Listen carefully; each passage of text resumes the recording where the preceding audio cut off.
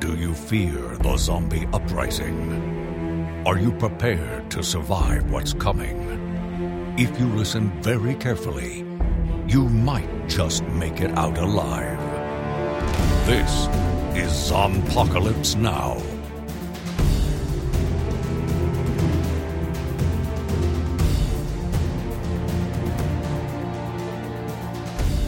Wasn't it just a few weeks ago we were watching a film where there was a twist, and you look back on the film and you say, none of this makes any sense now? And yeah, we got to do this all over again. And we just watched a movie like that again. Except, I would argue that High Tension is really, really good until you get to the bullshit twist. Mm-hmm. And this movie is, I mean, even by 80s standards, really terrible. There is no reason that movie should have taken an hour and 50 minutes to watch. That was an hour and 50 minutes? Yeah. An hour and 50 minutes. I thought it felt a little long for a minute. Yeah, it is 111-minute runtime, which there's quite a bit of padding. But there's a lot wrong with this film. But it is kind of, I mean, on one hand, it is a product of its time. It is very much an 80s picture. I'm not sure how disco music goes with horror films. That's how much the director understood children. They all love this kind of music. They're like the disco. I got to seriously question my taste as what was I, about a 12 or 13-year-old kid when I saw it? Yeah, I mean... Okay, so on one level, Curtis, you were 12, 13 years old. There's a lot that can be excused at that young age. On the other hand... You should be ashamed of yourself. Let's build a time machine so we can go slap this movie out of young Curtis's hand. No.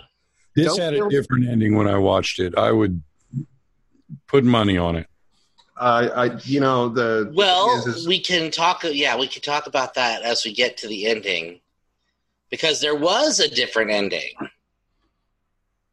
Yes, this was not the ending that was in the original script. Yeah, there was some interference from money people. Interference from the director. Hi, folks. This is Zompocalypse Now, and this week we have chosen to go back in time. But before we do that, let's introduce who we are. I'm Timothy Harvey. I'm Dustin. I'm Curtis. And this week, we are looking at Happy Birthday to Me, the 1981 slasher psychological thriller. Confuse-a-thon, yes. Which has a lot of things going on. Yeah. Curtis actually suggested this movie before the 4th of July, right? Uh-huh. I think so, yeah. And then we ended up watching Dead Alive instead, or Brain Dead, depending on your region. And so we decided to go ahead and watch Happy Birthday to Me tonight, because... we didn't have any better ideas, really. Yeah. Well, and, I have never seen it, and Tim said the last time he saw it was probably when it came out in the 80s. Odds are pretty good. Well, odds are pretty good. There was a stretch of time when me and my friends, I had a couple of friends who worked at video stores, and we would literally get off our various, work and go to the video store and get like 4 or 5 horror films, and we'd like binge it over a weekend. And I used to do that too. Oh, the days. This is one of them. Back in the day. So yeah, this was one of those films. I'm pretty sure I have the vague memory that it fell into a weekend involving one of the Faces of Death films. No, man. And at least something by Dario Argento. So I'm pretty sure it was in one of those weekends. But so it was probably my senior year in high school. So probably 87, 88, somewhere in there. But it's been, ever since then. And so there were things I did not remember about this film, watching it again. When I was a kid, I loved this movie. And I saw it once when I was a kid. once when I was a young adult. And I have been telling people for years, they're like, name your top 5 horror movies. I'm like, Happy Birthday to Me, because that's a deep cut, obscure one that you probably haven't seen. And I remember it being good. I was so wrong. I was wrong. I've been wrong. And people would go and find Happy Birthday to Me on Curtis's recommendation and be like, oh, no. What's wrong with Curtis? Does Curtis need help?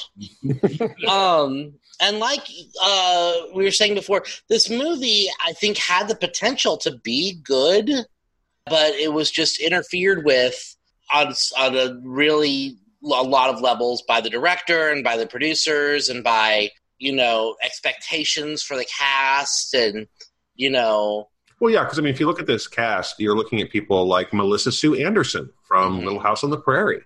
She was a big name. She was a big deal at this, in this time. Glenn Ford. Yes, that Glenn Ford. It's, periodically you think, slasher movies and famous actors, and you don't necessarily put them together. And yet a lot of famous actors have been in horror films and slasher films. Some of them not just at the beginning of their careers. George C. Scott made at least 2 horror films, and you don't think about that. His other body of work tends to overshadow it. Glenn Ford was in this. Reportedly, he did not enjoy making this movie and apparently was very difficult on set because he was not having a good time and did not want to do it. It's entirely possible he was under contract. Would not be the first time that a... so this is a dinosaur cop situation for him. Yeah, kind of. Although he gives a pretty good performance, all things considered. He's actually one of my favorite parts of the movie. Uh-huh. Which, on a scale of favorite parts of this movie... he plays a just left of pedophile doctor in this movie. All the men in this film are... That's our modern sensibilities tainting our 1981 selves. Because back then it wasn't... for an adult like that to show affection to a young person was kind of fine. It's fine. Yeah, I guess that's true. Yeah, now it's like, why the fuck are you touching my human? Her father, every male friend every of guy hers, these are all just creepy people. I don't care what decade they're in. I don't know why they chose to add that as part of the theme, is the sexual pressure that she's under constantly. I can tell you why when we get a little bit later, because I did a little research into this movie and I know some things about the original script. This is new for us and I'm not entirely comfortable with it. I know, I'm sorry. It was on accident. Here's what happened. So before 4th of July, Curtis suggested this movie, and on YouTube I like to watch a lot of those videos where it's the making of obscure movies. I watch them. I watch all these little things about movies. And there's this one guy that I watch who's doing a whole series over the summer on Canucksploitation, Canadian horror films. And so you suggested Happy Birthday to Me, and just so happened the very next week he put out a video on Happy Birthday to Me. And I was like, oh, okay. And it was 15 minutes long. So I was like, I'm not going to get super duper spoiled. I can still watch this movie. And it's not like we've never watched stuff we've talked about or talked about stuff we've watched before. And so I watched that video, and that video made me interested. And so I did a little tiny bit of research, and now I know some things. So that's how it happened. Well, I'm gonna do you a favor. I'm gonna vacate a few brain cells just temporarily so that I can learn what you've learned. Because after this, I think maybe I'll come back to it in another 15, 20 years. I don't know. 60, 70 years old. Mm-hmm. Try this one on for size, because I bet I more relate to Glenn Ford's character and be like, yeah, get some. Because, that's who this movie's for, I think. Geriatric perverts. Right. So we start our film at the beautiful Crawford Academy, and we meet a young lady named Bernadette. And Bernadette is walking to her car to go meet her friends at the local pub, and she runs into the headmistress, who is occasionally Irish. And so then she goes and gets in her car. They have a little you and your friends. You and your friends who are high school seniors in Canada and are old enough to go to the pub. That's how good her accent is, by the way. It's so spot on. I thought I was watching. Probably why she drops it halfway through the movie. I'm going to be Irish for this part because I can't remember what I was in the last scene. Right. So Bernadette goes to get in her car to meet her friends and is attacked. And like Curtis said, this is one of those movies that if the character can't see it, it doesn't exist to them. Right. If it's not in camera frame, it's invisible to everyone. Right. Because she gets in her car and the killer attacks her from the back seat. He has to take 2 steps every single time she gets attacked. He's like right off camera. Right. Oh yeah, she gets away from him. She escapes the killer, and she runs 3 steps away from the car where the killer was. Yeah. I could have sworn they were outside, and then the very next cut, she's in the ground. In a garage. Oh yeah. It is. There's very little sense of geography in the first scene. Because when she's first getting attacked, she's looking out the front window of her car, and there's people walking on the street. I love her strolling by. And not only does she not honk her horn or make any kind of indication for these people that are right there to come help her, but when she gets out of her car, she's in a parking garage. There's kind of a brutalness to this scene. It goes on a long time, and there's a lot of this film that does not deal with reality very well, but strangling actually does take a long time to kill a person with. I mean, it's a thing you see happen very, very quickly in fiction, but it is in the real world, it takes a long time. And this scene goes on for a long time until, it appears that she's been killed. And then as soon as the killer relaxes, she bolts. Mm-hmm. And the 3.5 steps. She's very bad at escaping. She escapes for 5 feet at a time, and apparently cannot leave a parking garage because it magically appeared around her, Kurt or Tim. There's one shot where she's trying to squeeze between this pylon and the bumper of a car, and the whole time I'm thinking, I bet you probably could have just gone around the other side there. Yeah. I mean, I understand how directors this isn't real life. We're telling a story, we're building tension and all that stuff. But when sometimes you step too far off that allowable kind of gray zone, and I think the first scene did that. There are other scenes that don't, probably. Right. And so Bernadette she runs back into the killer because she only walked 5 feet away from her car where he was. And he cuts her throat and she dies.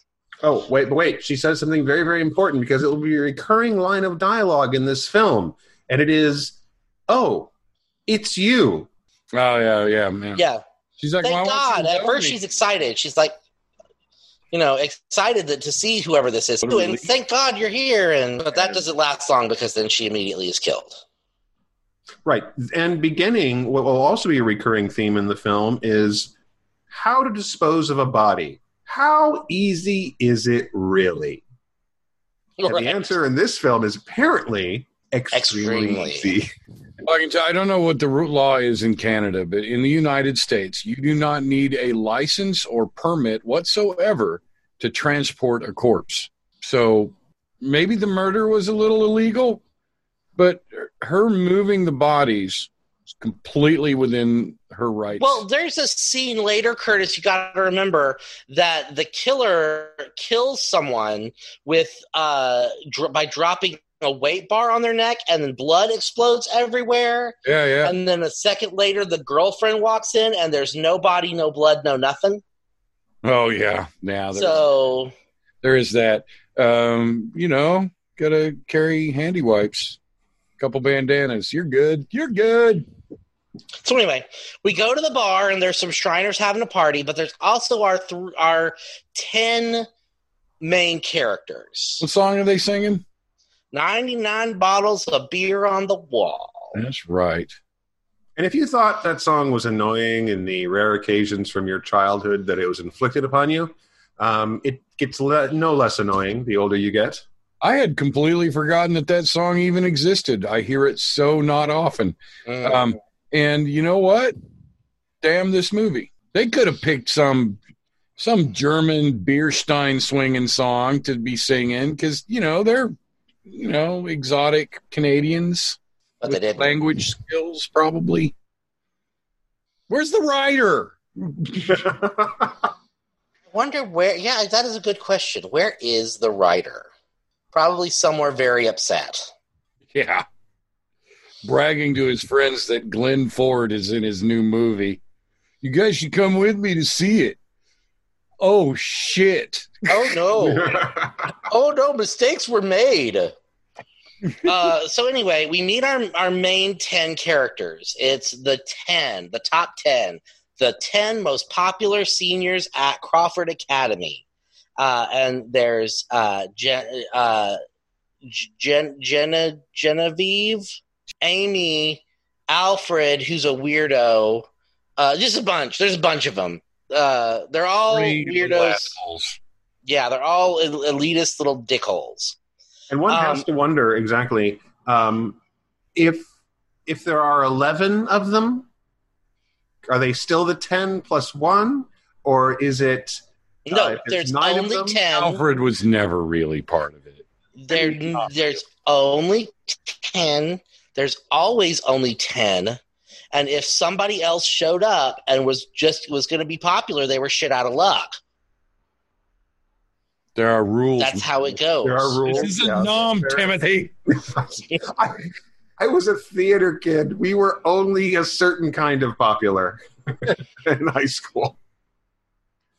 Well, this actually does kind of address one of the things that I always thought was really weird about 80s movies, or movies in general, teen movies, where the popular kids were all like complete dickholes. Like the popular kids were the jocks and they were bullies and the mean girls and all that stuff. And that was never ever my experience when I was in school.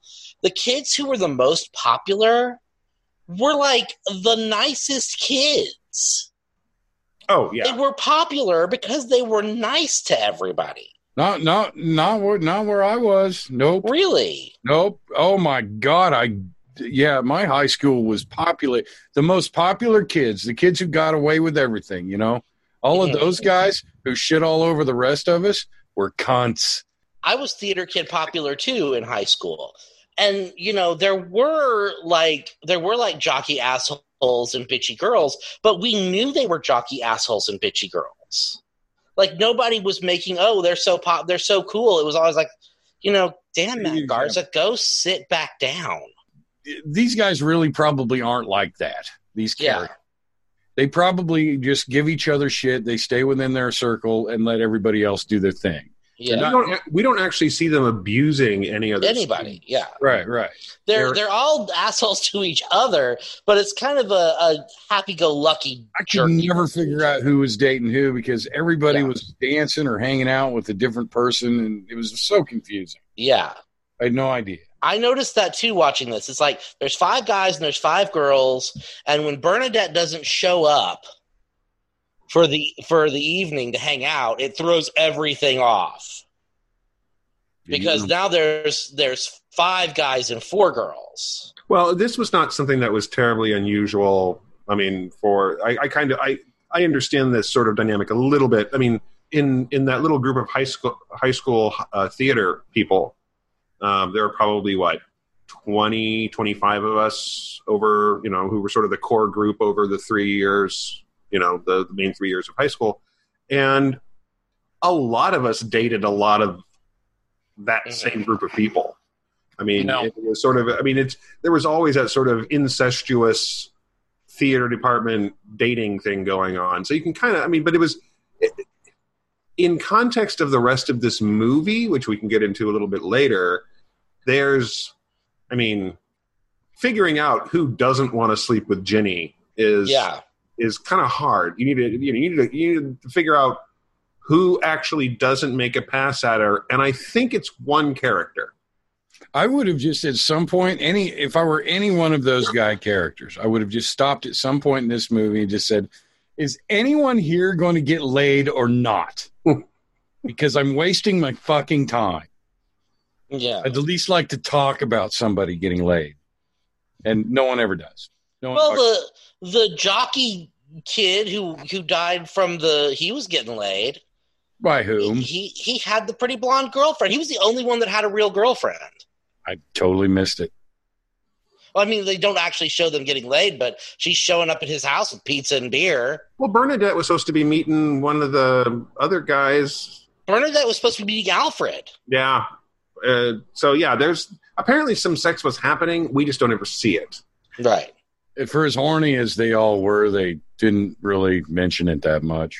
I don't know how people would have reacted to have Melissa Sue Anderson in a sex scene. I think. Well, and here's one of the 1981 too. They worked so hard in this movie to create like suspects, and they used the boys in this friend group to make the suspects. So they all acted so strange and so like creepy, and and did such weird bullshit that you're supposed to be like. I think the idea was, maybe he's the killer because he did, he. Oh, there was so much of that. They did it so well. That's the thing in this movie they did so well is they painted everyone to look like they could be the killer. Mm-hmm. Once there was a killer, they started just painting everybody. They painted everybody, but some of them they painted with the kind of brush that you expected someone to, put clown shoes on them, right? And a big honky nose and some grease paint. You mean like that scene in what is it, Arthur's place, where he's like, "I used her for a model." And that and the bell tower scene. I mean, it's just okay. I have a knife. Yeah, and then it cuts to black. The part of the problem that this movie has is that it makes everybody. It works so hard to make everybody look like they could be the killer that everybody just looks like creeps, but nobody looks like they're really the killer. Like the minute Alfred showed up and was like, "I'm the weirdo. I have a rat," I was like, "Oh, my name's Red Herring. My shirt is red and I am red." Yeah. Well, as these kids start getting picked off, and I'm not sure how much one by one these awful teenagers begin to disappear. And we see them die. We see the same black pants and sneakers and black gloves. They do the whole shooting around the face thing. And there's some good camera work in this film. There's actually several good sequences where the camera work is actually very, very slick. There's a soccer game, for example, where the camera work, shooting sports stuff can be a real challenge. And there's some nice little camera moves there. But there's a recurring theme of, it's you.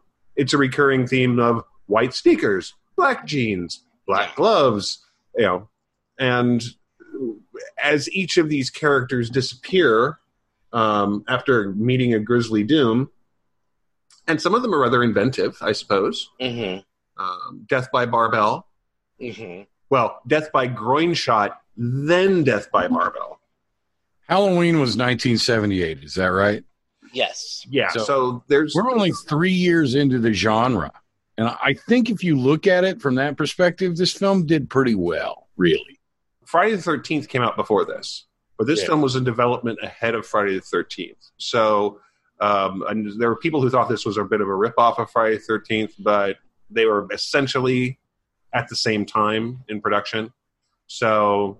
Was it the same people who liked Friday the 13th Part 10? But it's you know, so yeah, there's some problems with this movie. We're barely into the plot. Let's see if we can plot along here. Okay, so essentially, I mean, we don't have to go through everything.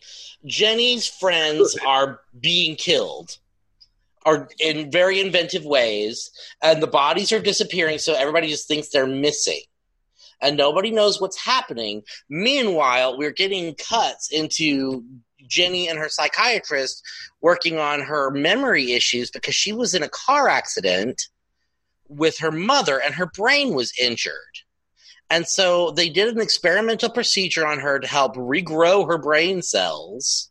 Okay, I'd like to interrupt here. Using radio waves, or what is it? Well, an electromagnetic field. Yeah, so folks at home, no. This is not a thing that happens. This is not a thing that can happen. You know what? If people want to believe that, just fucking let them. Well, but this is the first of. I mean, this is not the first. It becomes very, very clear that it's one of many bits of the film that if you sit there and go, and now let's compare it to reality, you know, it just doesn't work. Nope. And I will say that the scenes where it it bumped through and like you got to see Jenny's brain surgery, that was a good effect. That brain surgery looked brain surgeon. They got a real brain surgeon to do those scenes. They wanted it to look realistic. Yeah, they sure did with a Dremel. They did that part was a little. I was like, I don't know if I want someone putting a Dremel near my skull. It's like a 3/8 inch Dremel bit that they're using on this girl's brain, and then the lid just fits back perfect. Yeah. Well, when they do that, they don't put the hunk of brain back or the hunk of bone back. Yeah, they just like staple on some cardboard or yeah. But anyway, so Jenny begins to believe through the course of the movie that she has something to do with her friends' disappearances, because it seems like her friends are disappearing, and she keeps every time she blacks out, one of her friends disappears. And they all die in really and inventive, interesting ways. And one of them is a motocross guy, and he gets his scarf that he was wearing while he worked on his bike pulled into the gears, and his face is ripped off. And one of them is stabbed in a cemetery. Well, actually, that's when you start believing Jenny is the culprit, because he follows Jenny. It's Alfred, and he follows Jenny into the cemetery, and finds her, and she turns around and stabs him. So it's not like we're supposed to believe, all leading up, that Alfred's going in there to do horrible things to her. Unfortunately, it's actually Jenny who has the horrible things. He's just trying to be sweet, give her a rose in the cemetery. Yeah, but we also had a scene earlier where Anne, who is Jenny's best friend, Alfred doesn't actually show up to one of. So all of these, they keep having these get-togethers, which fewer and fewer people show up. And Alfred ends up being one of the ones. This is actually fairly early on. This is not too long after their first friend has gone missing. And so they go over to Alfred's and find that the window's open because Anne apparently is a burgeoning cat burglar. And they go break into his place, and they find what appears to be Bernadette's severed head in a tray. And then Alfred shows up, and they've established that Alfred is into taxidermy, and that his friends find this creepy, and they tease him about it. But there's what appears to be a severed head in a tray. And so he's like, she modeled for me. Maybe if you're lucky, you can model for me too. And they're like, oh, God. And he's like, it's a fake. And they're like, you're a dick. Can't just tell him it's a fake. He's like, he just reaches in and pulls out an eyeball. Well, and this film has some issues with trying to figure out if you're supposed to sympathize with Alfred or not, because he's sort of sweet and nebbish, and he clearly, like everybody else, has a thing for Jenny. But then you have a scene like this where it's like, no, he's a creep. He's a horrid, creepy person. Well, he's got his own. I mean, if you're going to do that shit, every special effects artist has a folder or a file filled with gore. photographs of gore. Yeah. Called the morgue. Everybody has a morgue file. And I'm sure that he had one too. It was probably, pasted to the back of his closet so he could look at it every day. But the problem is that the relationship dynamics of this group of friends, and I use air quotes on friends because they're just such a weird group of relationships, is that you would know that about your friends. I mean, we had those friends, all my friends who were into special effects in high school and college, we knew they had the severed arm. We knew they had half a skull in their desk, because they showed it to us all the time. It's like, oh yeah. But those friends never took any sort of interest in poor Albert. I don't even know how he got around them. Yeah. His folks were rich, apparently. I mean, I guess that's the litmus that's getting into this group anyways. Code. Well, I mean, the headmistress who is alternatively Irish and not Irish says that at one point to Ginny. Your friends, the top 10, your richest, most popular kids in school. And that's how Alfred got in. And that's how Ginny got in. Not because she was new. Newish. So I can tell you now that here is one of the things. In the original script, the slasher Jenny was supposed to be the killer, but she was supposed to be the killer in the way that she was channeling her dead mother. Oh, it was supposed to be kind of a psycho homage. Right. Jenny was supposed to be, whenever she would get nervous or sexually tense, she would kill as her mother. Because of this brain operation, this experimental brain operation that she had. And the fact that as her memories were coming back, she was remembering this horrible thing that happened to her mother, which her mother drowned in an accident after the kids she ends up killing snubbed her birthday party. And so in the original script, that was supposed to be what happened. These boys, that's why it was mainly the boys who died. The only female, Bernadette and Amy were the only female victims. And that's why none of the kids who weren't part of the top 10 that weren't actually there when she was there before got killed either. Because it was only the kids who were supposed to be at her birthday party. Right. And there's an interesting, that whole scene where we actually discover the whole backstory for this, what actually caused the accident. There's a whole lot of things going on here that you're sort of supposed to just, it's supposed to answer all these questions. Whereas, the mom threw together this party. She's recently rich. She married into money.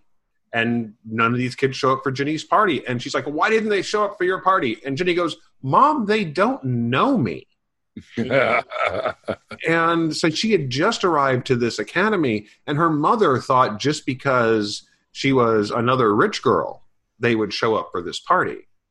But her mother's garbage and everybody knows it. Well, there's just so many things going on here that it's kind of like, if you look at why Ginny was supposed to be killing these other kids, none of it is their fault. Mm-hmm. It's a completely arbitrary revenge. If Jenny was the killer, blaming these kids for whether it was her own psychosis or channeling her mother. But here's the thing about the original plan.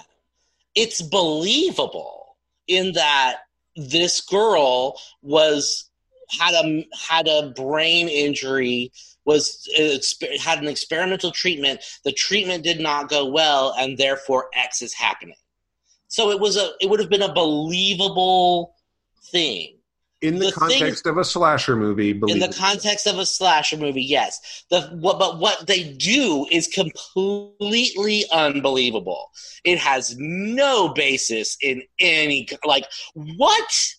Yeah. So that moment in High Tension, yes, where you sit there and go, "Wait, what? Hang on." And you start trying to put together the pieces, and you go backwards in time, and you go, okay, well, wait a minute.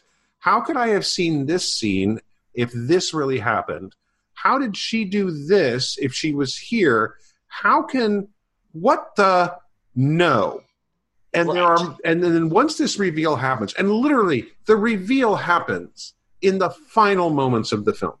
Folks, for story structure, you don't reveal your big twist ending 5 minutes into the end of the film without setting up.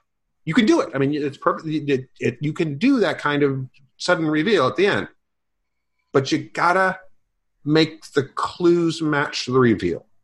You can't just have it go, and now this, because that's not how it works. And that's because you have to know the ending before you write the fucking script. Well, you can't change the ending completely and expect the rest of the film to fall into place. I swear when I saw this movie, there was the twist, and then it was over. And then and then what I witnessed tonight was a twist, then that other twist, and then kind of a half twist at the end. So the build up to the end of the film, really, once you get past the fact that X number of teenage kids have been killed, and Jenny thinks it's her, and Jenny thinks she's going crazy, and then the body count just ramps up because the psychiatrist is killed, and it looks like her friend Anne is killed, and her father is killed after discovering this tableau of dead teenagers, and apparently his daughter is the murderer. And at this point, we are looking at Jenny's face. We are looking at. Hang on. We have to stop right here because one of the I will tell you this: the most effective thing that happened in this movie happened in this little sequence. The dad is looking for Jenny after he finds her blood-spattered bedroom where she supposedly killed her psychiatrist. Right? And he runs through the cemetery, which is conveniently close to his house, and he sees a shape standing in the cemetery. And so he runs over to the shape and turns it around, and it's the blonde girl, Amelia, who was the girlfriend of the guy who got killed with the weights. Mm-hmm. And she's standing there in the rain, she's soaking wet, and she's got a birthday gift in her hand. And she doesn't say a word. She just points up at the cottage. She is traumatized. And that was such a great little piece of writing because it told you with no dialogue that she showed up for Jenny's birthday party. She has seen something terrible, and she might never be right again. They broke that girl. Yeah. Mm-hmm. It really was a good moment. That was good. Unfortunately, it's followed by 4,000 years of the father moving up to the cottage. That guy can't go through a bush for shit. This sequence, and the expression on his face is strangely upbeat. This whole sequence, as soon as he leaves behind the traumatized girl and walks toward the cottage, he looks like his face is full of anticipation. I'm just like, are you okay? Are you? Finds a body on the way and everything. Yeah. He finds the psychiatrist. Oh, and his wife's grave dug up. Empty. Okay. Again, coming back to things that just don't work if you consider how this twist is supposed to happen. Having dug a grave for a film, and it takes effort, and it takes a long time to dig a grave or to dig somebody up.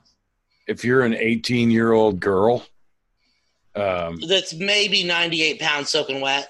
You had to have been working on that for 3 or 4 days. And nobody saw it. Yep, nobody noticed a thing. Nobody saw a thing. I mean, the graveyard is like right there, and Jenny visits Mom's grave all the time. And then there's a reveal. So she gets to the cottage. The dad gets to the cottage and discovers this tableau and what appears to be his daughter. And again, we're looking right at Melissa Sue Anderson playing what appears to be Jenny. Mm-hmm. And this is very much Melissa Sue Anderson. You look at it and go, we've been watching this character the entire time. Yep. And then after Dad collapses into a chair and she offers him cake, because, birthday, she stabs him in the throat. And we discover that one of the bodies at the table is not, in fact, Anne, it's actually Ginny. Because the Ginny we've been watching is not, in fact, Ginny. It's Anne in a mask. Oh, she pulls it off like fucking Scooby-Doo. Right. So, this moment is that moment in High Tension where you sit there and go, wait, what? Yeah. Hang on. No. Because, okay, Tracy Bregman plays Anne. Tracy Bregman, perfectly fine. You know, young lady, attractive young lady. Playing the bubbly friend, the good buddy. And so the idea that your friend can turn out to be your enemy, fine. That's not an issue. You know, that's all a plot against you. Sure, okay. But if you take these two young women, Tracy Bregman and Melissa Sue Anderson, and you put them side by side, which they do a lot in this film, there's one thing you can definitely say, is that I don't care what kind of mask she was wearing.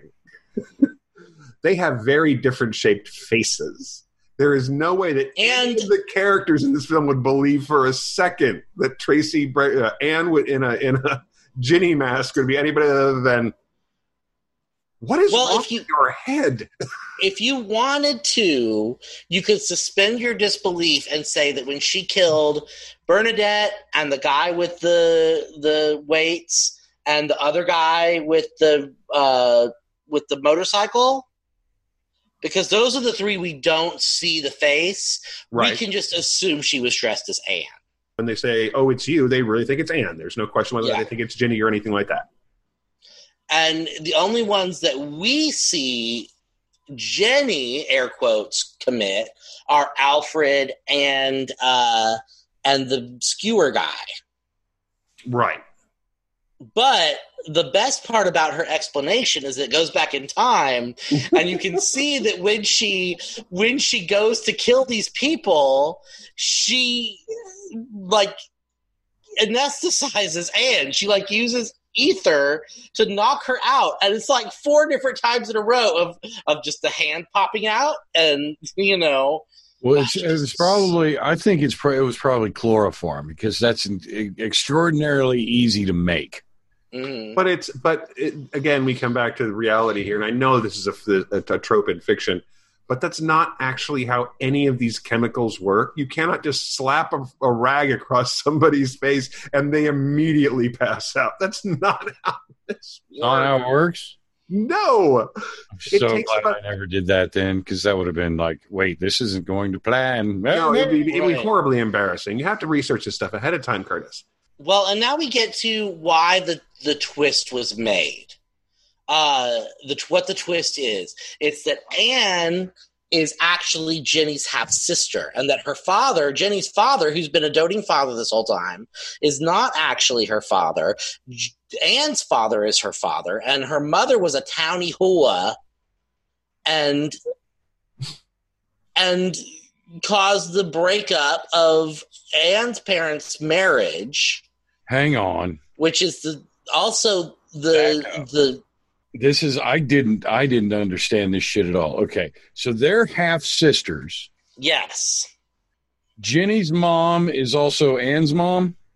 No, Jenny's dad is Anne's dad, but the dad that was Jenny's dad in the movie is not her real dad. That's just who Jenny's mom was married to at the time. Man, I couldn't carry that bullshit in a bucket.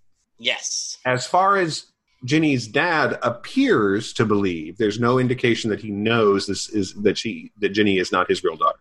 Yes. He doesn't say anything in the film to indicate he thinks. I don't think he knew, because after mom died, he would have just fucked off. Been like, here's an allowance. I don't know, the way he was touching his daughter, it's all very creepy. Well, and not only that, but Jenny was in that, comatose vegetative state until she had the experimental thingies. So anyway, Anne has decided to kill Jenny, but also all of her friends.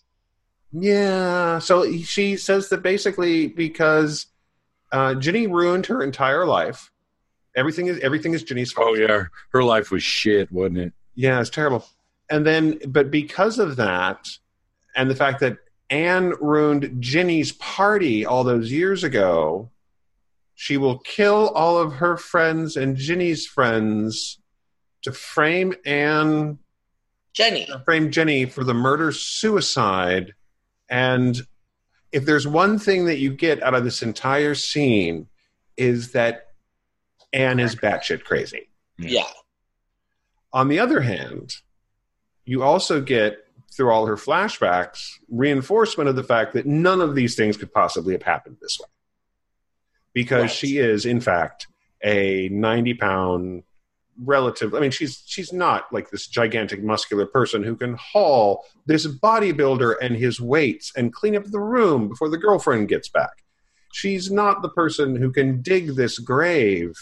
You know, if she had a Scream-like accomplice, might make a little sense. But no, this is very much a let's change the ending so that it's not quite as predictable as having. Alfred had been in on it all along, and he had been making her masks and helping her do these things. That would have made a lot more sense.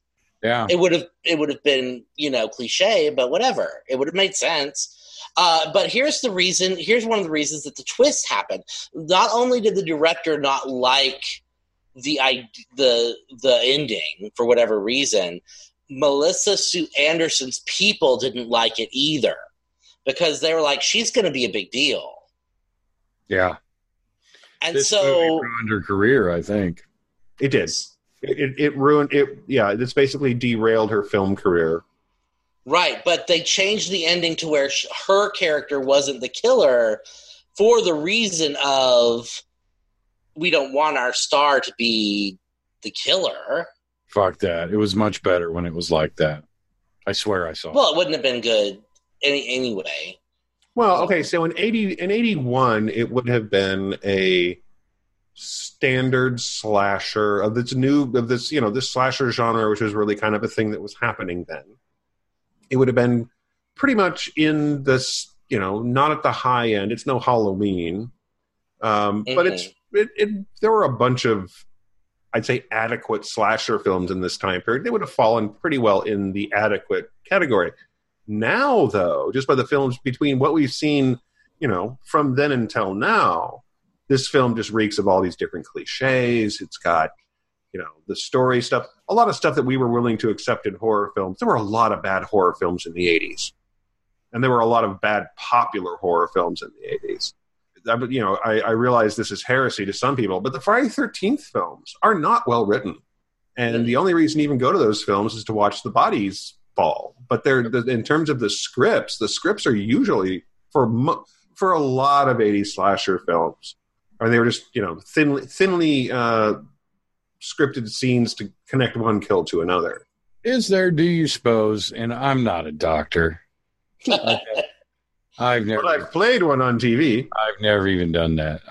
I wonder if there is a connection or an association in your brain on a chemical level, because, like, for instance, when men in particular, but women too, when we watch porn, we're stimulated with chemicals released in our brain that make our genitals do things, and, you know, we get turned on, right? Yes. There has to be some sort of connection between porn and horror, because I think it's very similar. The way, if you watch a good horror movie, it's almost sexually exciting, but not. You know what I mean?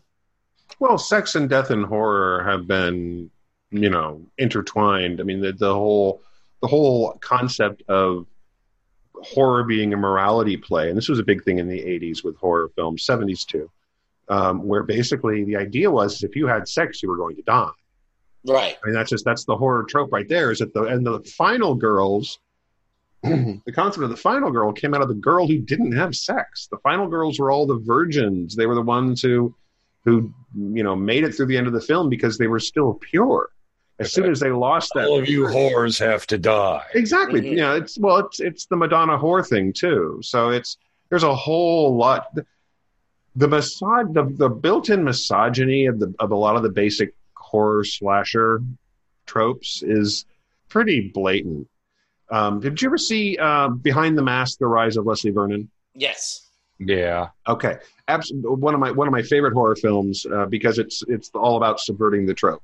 And there's a whole sequence in there where the premise of the film, for those who haven't seen it, is a camera crew is following along a guy who wants to be the next big serial killer in a world where serial killers are celebrities. So, like a slasher. He wants to be a slasher. And it's a very witty, well-crafted movie. But he talks about the concept of the final girl, the concept of, the purity of the selecting the right victim, and how that relationship between the killer and the final girl is this beautiful thing, and how it's all, it's got this almost romantic aspect to it. And it's really funny and really disturbing. And in a film, unfortunately, where every male in the movie is so creepy and so glomming all over Ginny. I mean, every single one of them is touching her in a really inappropriate manner at some point in this movie. Yeah, they do. And they try to, and they later, I mean, like in the next scene, or they go to a thing and then they skip a scene and go back to him. And he's like, what do you mean? I was just playing around. It's fine. We like you. We're good. They try to play it off like that, but I just can't forget that he was that. This is the way they were behaving, and it's not cool with me. So when they try to make it cool with her, I'm like, don't talk to her like that. Yeah. Whereas in 1981, I was like, yeah, why are you being such a bitch? Well, that's maturing. That's growing as a human being, Curtis. Thank God. I would like to think that. Glad to have people in my life who tell me what to think about things. Okay, well, let's finish this up. Yeah, because I'm tired. Well, and there's not a lot really else to say. I mean, the film has some inventive killings. The performances, Melissa Sue Anderson is perfectly fine in the role. For a character who is written to be confused most of the time and thinking she's a killer the rest of the time. And she's a great actress, really. She's a very attractive young woman, so you can kind of believe that everybody, has a thing for her. But they're all relatively attractive. I mean, there's faces in this film that you will recognize as character actors who went on to do a bunch of other stuff. They've been in other movies and TV. Who the hell was that one dude, the ugly dude? You know what I'm talking about? Ugly dude. Yeah, well, I don't want to say he's ugly. He just had a face made by a cobbler.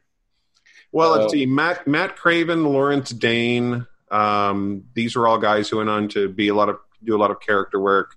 Yeah. Of course, Glenn Ford. I think Glenn Ford, aside from the fact he was a little too touchy, I would not have wanted my psychiatrist when I was in therapy to be quite so close on a regular basis. Yeah, I'm on set too, just like, oh yeah. What in the crap am I having to say here? What is this? Yeah. I don't want to be here. Am I supposed to kiss this young girl on the face? I'm her doctor, damn it.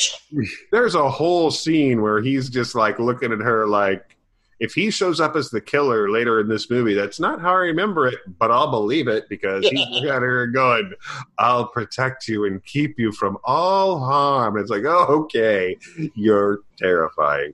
But I mean, he still does a good performance. And the guy who played Ginny's dad was about, I don't know, he had moments when he was good, but a lot of times he was, again, somebody who was standing a little too close to his daughter. And here's another thing that irritated me about this film. They give him the final girl moments, the finding of the bodies, the little bit of explanation, that should have been one of the girlfriends. Like because three of the 10 don't die and are not even really connected to the murder plot at all. A guy and 2 of the girls. What it should have been was one of those 2 girls who found out all this stuff and was brought into this situation. Oh yeah, that would have made more sense. They absolutely shoehorned that detective in there so he could be the one that finds her in the end. Mm-hmm. Yeah. So the twist at the end is that she still ends up losing because she struggles with Anne and she kills Anne after Anne has, this is why you must die. speech, and the police detective miraculously shows up at this point for script reasons to discover Ginny standing there with the knife. Redheads! And all the bodies. And all the blood. She's covered in Anne's blood because she just stabbed her in the gut. And he looks at her and Anne did one of those great movie deaths where it's like, oh no, I've been stabbed. I'm dead immediately. So yeah, the detective shows up and he's like, what have you done? And the movie ends. And that's it. So Anne wins, I guess. Here's how I would have done it. Detective never shows up. Screw that guy. We don't need him. But Dad comes home after already, same scenario. He comes home. He sees that there's a lot of blood, and he's like, "What's going on?" She pops out of a corner, just quick like stabs him in the head. Right. So now it's her doing it, and then cut to the cottage. Right. Here comes her little friend with her box of presents, going to a party to see my friends. I don't know they're dead. Holy shit, my friends are dead. The end. That's how I would have ended it there. Yeah, because finding all the bodies. This movie didn't particularly deserve any more than that, I don't think. No real twist. Just have the friend find the bodies and she's all broken now. And then, but the thing is, here's the thing. Somebody else thinks they did it. That way you can end the movie on a question mark. Maybe get a sequel out of it. It was the early 80s. They weren't thinking sequels. And that's probably for the best because... This movie, yeah. You think they could have got Glenn Ford back? I think it's unlikely. For the flashback. Well, I think, honestly, a remake of this could end up really, really good if they had, Nick Nolte as the father, for sure. I don't know. It's a curious piece. It's a piece of horror history. If you haven't seen it, I'm not going to tell you not to because it's got some interesting performances and some nice kills and an ending that is. It didn't make me angry. It didn't make me angry like High Tension did. No, but I think part of it is because, like you said, Dustin, High Tension is so good up until that point. Yeah, this film.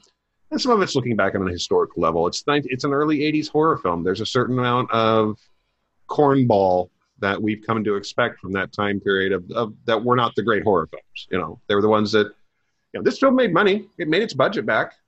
So at least it had that. But it did derail Melissa Sue Anderson's movie career. And Glenn Ford, as far as I'm aware, never did horror again. He only did 2 movies after this one. This was definitely on the downhill for him. Yeah. So anyway, that's happy birthday to me, folks. Check it out if you like. Can't say I recommend it. Oh, I gotta say, you guys bailed, but that song at the end was awesome. That song was actually pretty good. So we're watching the credits, and we all we watch the film, folks, just so you know how we do this. We watch the film, then we take a little break before we record. And Dustin had gone off, and Curtis and I are still sitting here, and we're listening to the music. And I'm a film noir guy, and Curtis is like, Tim, this is a film noir song. And I'm like, yeah, it is. And you can see this, and now I want to see the horror movie version of this where you've got this torch singer on a stage at a nightclub in the spotlight, and she's singing this song about my birthday, which is sad and creepy. And I'm just like, okay, now I want to see that scene. Yeah. So yeah, I had to go downstairs and eat ice cream. There you go. So there you go. I recommend the end credits music. You can Google that, Dustin. You can get caught up. Yeah, I'm pretty sure you can find it online. So, all right. Well, folks, we hope you've enjoyed listening to us discuss a film that I'm not sure we liked or care enough about to dislike on an active level. But, thank you for recommending it, Curtis, because it's been years since I've seen it. So it was good to watch it again anyway. And Dustin hadn't seen it before. Sometimes they're great. And sometimes our memories They can't all be winners. Exactly. So if you have seen the film and agree with us or disagree with us, you can find us on Facebook or Twitter. We would love to hear from you guys. Type in Zompocalypse Now into the search form on either website, and you will find us. You can, please share the podcast if you enjoy our conversations here. And find us on podcast.com and iTunes. You can leave comments for us there as well. If you have recommendations for films you'd like to hear us talk about, we would always love to hear from you about that as well. Dustin, thank you so much for joining us. Thank you, Curtis, for joining us. Thank you, everyone, for me joining you.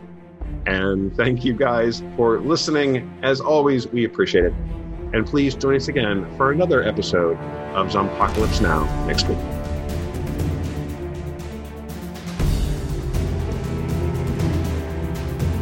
Zompocalypse Now is produced and recorded by Timothy Harvey and Dustin Adair for Just Some Guy Productions.